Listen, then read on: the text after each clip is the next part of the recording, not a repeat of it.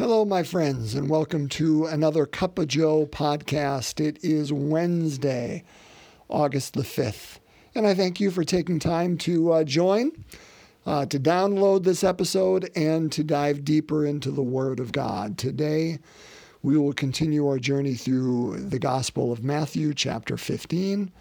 For those who would like to follow along, we will pick up pretty quickly after where we left off yesterday. So we're in Matthew chapter 15, verses 21 to 28. Matthew 15, 21 to 28. So let's open up the Word of God.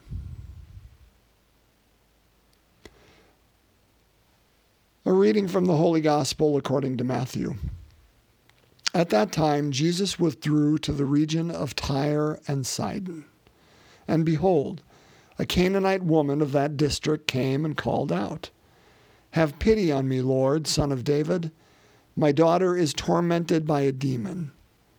But he did not say a word in answer to her. His disciples came and asked him, "Send her away, for she keeps calling out after us." He said in reply, "I was sent only to the lost sheep of the house of Israel." But the woman came and did him homage, saying, "Lord, help me." He said in reply, "It is not right to take the food of the children and throw it to the dogs." She said, "Please, Lord, for even the dogs eat the scraps that fall from the table of their masters." Then Jesus said to her in reply, "O woman, great is your faith. Let it be done for you as you wish." And her daughter was healed from that hour. The Gospel of the Lord. Praise to you, Lord Jesus Christ. So let's just dive right in to the word here. What we're hearing is right away, again, Jesus is withdrawing. He did that 2 days ago, if you recall, that he withdrew after the feeding of the 5,000. And then he needed some of that Sabbath time. And we talked about that on Monday. And so we see this again, and again, good for us to remember those things, that there is a time for everything. But again, that first line, Jesus withdrew. But here he's not withdrawing from his disciples, he's withdrawing from the Hebrew people, ultimately. He's left Galilee. He's gone to the north in what we would say today is modern-day Lebanon, to the region of Tyre and Sidon. So he's right out there by the Mediterranean. Beautiful country. But it was Gentile country. So he is leaving the Hebrew people, the chosen people, again, for some, I'm sure, some sabbatical time, Sabbath time. But also, again, that idea that he's going to the fringes. But we're gonna wrestle with that in just a moment. But first, before we do that, 2 points I want to make. Not before we get to that one, 2 points total. The first one is this.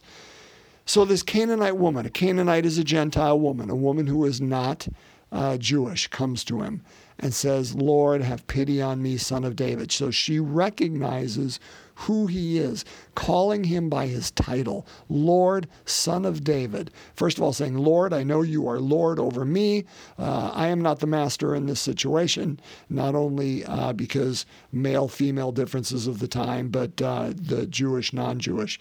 But she is calling him Son of David, meaning she recognizes that he is Messiah, which is so interesting, isn't it? So many of the Jews would not recognize that he was indeed the Messiah, but she does, Son of David.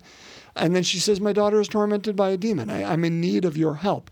But he didn't say a word. And the disciples said, "Hey, send her away."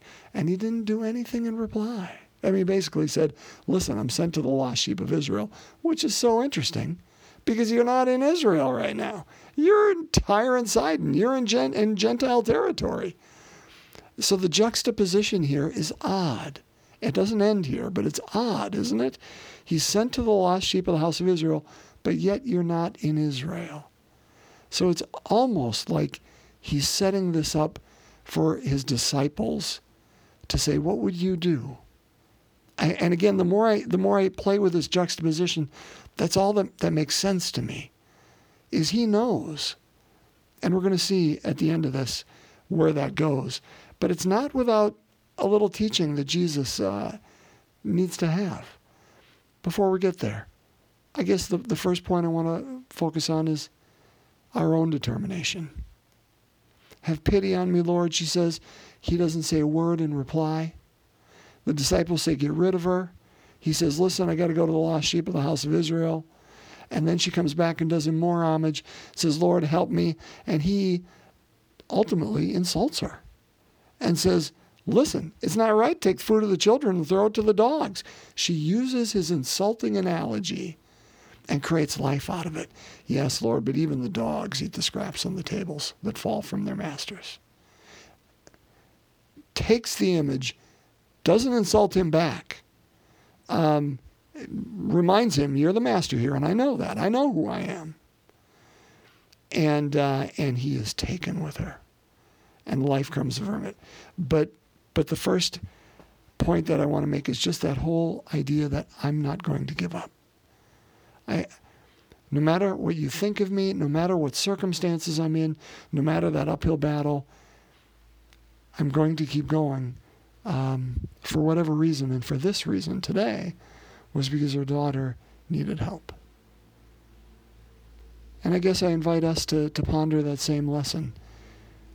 What is there in our life for which we would have that same determination, that dogged determination, to use a pun, a bad pun, but a pun, that determination for which we would not give up?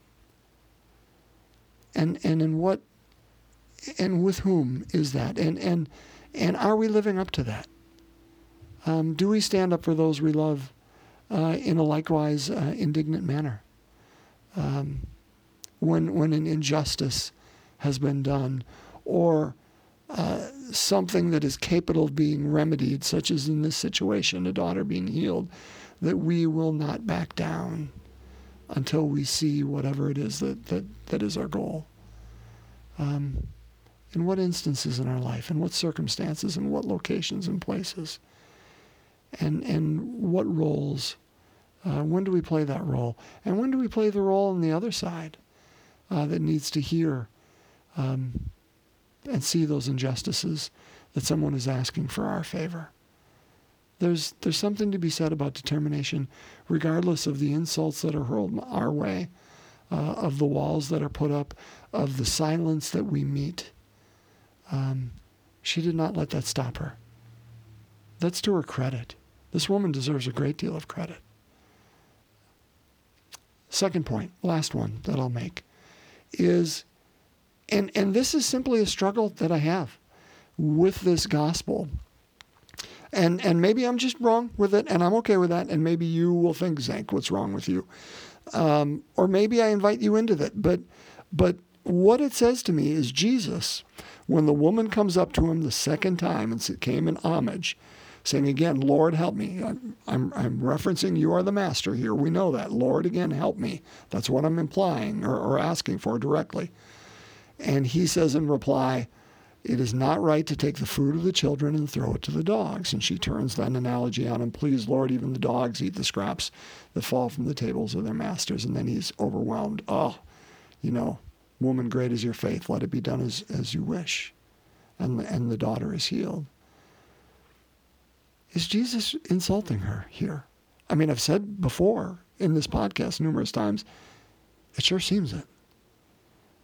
Because he's referencing a human being as a dog. How do we struggle with that? Because we know Jesus is without sin. So we could say, clearly Jesus is not insulting her here because Jesus is without sin. Therefore, there's some metaphor I'm missing. You know what? Very fair point, and I'm not going to argue. I'll never argue that Jesus was without sin. But I think what I will at least struggle with here is the idea of, I don't think he's necessarily sinning as an individual, but is he participating in a systemic sin that is present? And that is that the Israeli people, the Jewish people, saw themselves as the chosen, and everyone outside of that, what we would say are Gentiles, are dogs. And if that narrative is so familiar within the Judaic communities that Jesus was formed in that narrative and took it when he was outside there, fell into that same type of rhetoric. I think that's a fair question to ask, brothers and sisters, because the gospel is what the gospel is. And he's saying, listen, it's not right to take the food of the children. That's the chosen people. There's no doubt about that. He was called, he says, to the lost people, sheep of the house of Israel. And that's the first place. Now, it doesn't stop there. We know that. And we know that God invited it out of that. And we know, in so many ways, it was predicated. It was even prophesied in the Old Testament that it was going to go there. But yet Jesus does call her a dog. And my point is not for us to come to a decision what is happening here with Jesus, because I don't think any of us are theologians that can answer that. But here's the question I will ask, is if indeed Jesus is part of a systemic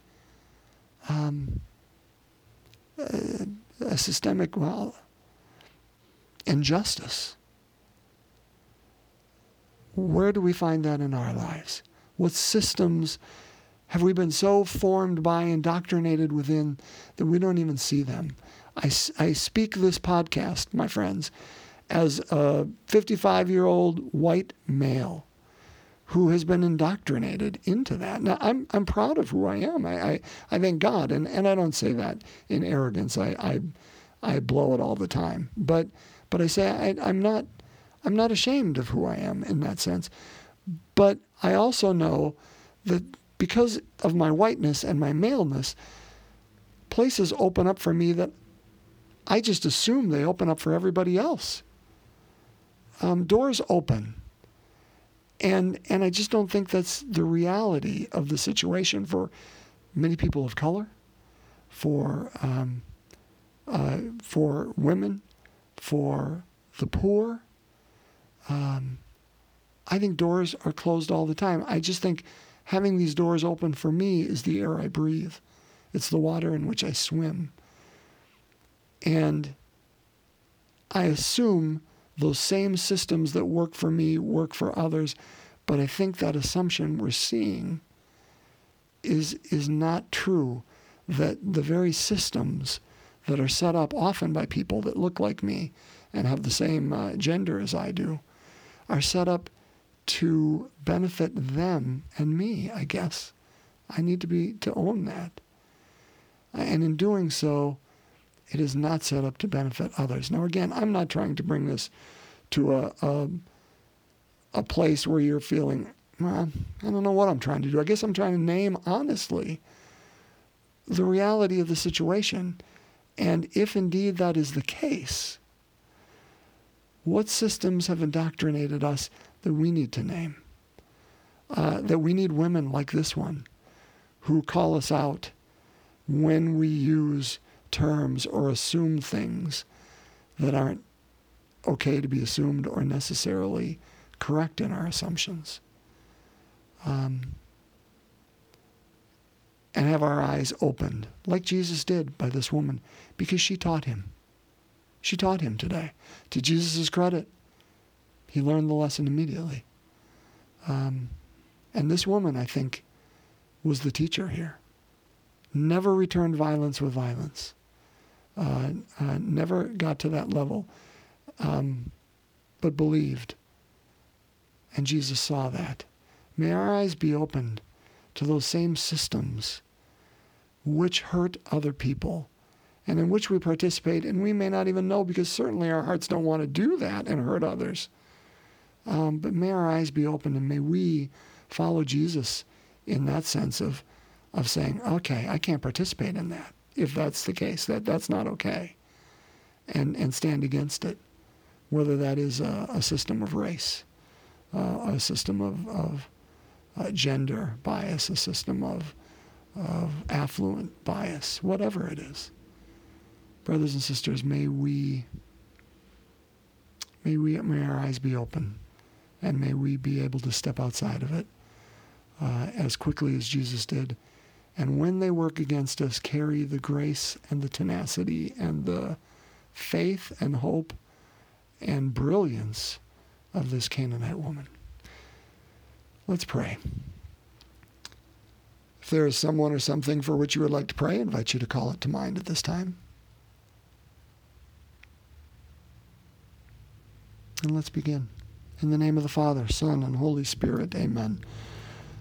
The third joyful mystery, Jesus is born, the incarnation, the celebration of Christmas, the birth of Christ. Our Father, who art in heaven, hallowed be thy name. Thy kingdom come, thy will be done, on earth as it is in heaven. Give us this day our daily bread, and forgive us our trespasses, as we forgive those who trespass against us. And lead us not into temptation, but deliver us from evil. Hail Mary, full of grace, the Lord is with thee. Blessed art thou among women, and blessed is the fruit of thy womb, Jesus. Holy Mary, Mother of God, pray for us sinners, now and at the hour of our death. Amen. Hail Mary, full of grace, the Lord is with thee. Blessed art thou among women, and blessed is the fruit of thy womb, Jesus. Holy Mary, Mother of God, pray for us sinners, now and at the hour of our death. Amen. Hail Mary, full of grace, the Lord is with thee. Blessed art thou among women, and blessed is the fruit of thy womb, Jesus. Holy Mary, Mother of God, pray for us sinners, now and at the hour of our death. Amen. Hail Mary, full of grace, the Lord is with thee. Blessed art thou among women, and blessed is the fruit of thy womb, Jesus. Holy Mary, Mother of God, pray for us sinners, now and at the hour of our death. Amen. Hail Mary, full of grace, the Lord is with thee. Blessed art thou among women, and blessed is the fruit of thy womb, Jesus. Holy Mary, Mother of God, pray for us sinners, now and at the hour of our death. Amen. Hail Mary, full of grace, the Lord is with thee. Blessed art thou among women, and blessed is the fruit of thy womb, Jesus. Holy Mary, Mother of God, pray for us sinners, now and at the hour of our death. Amen.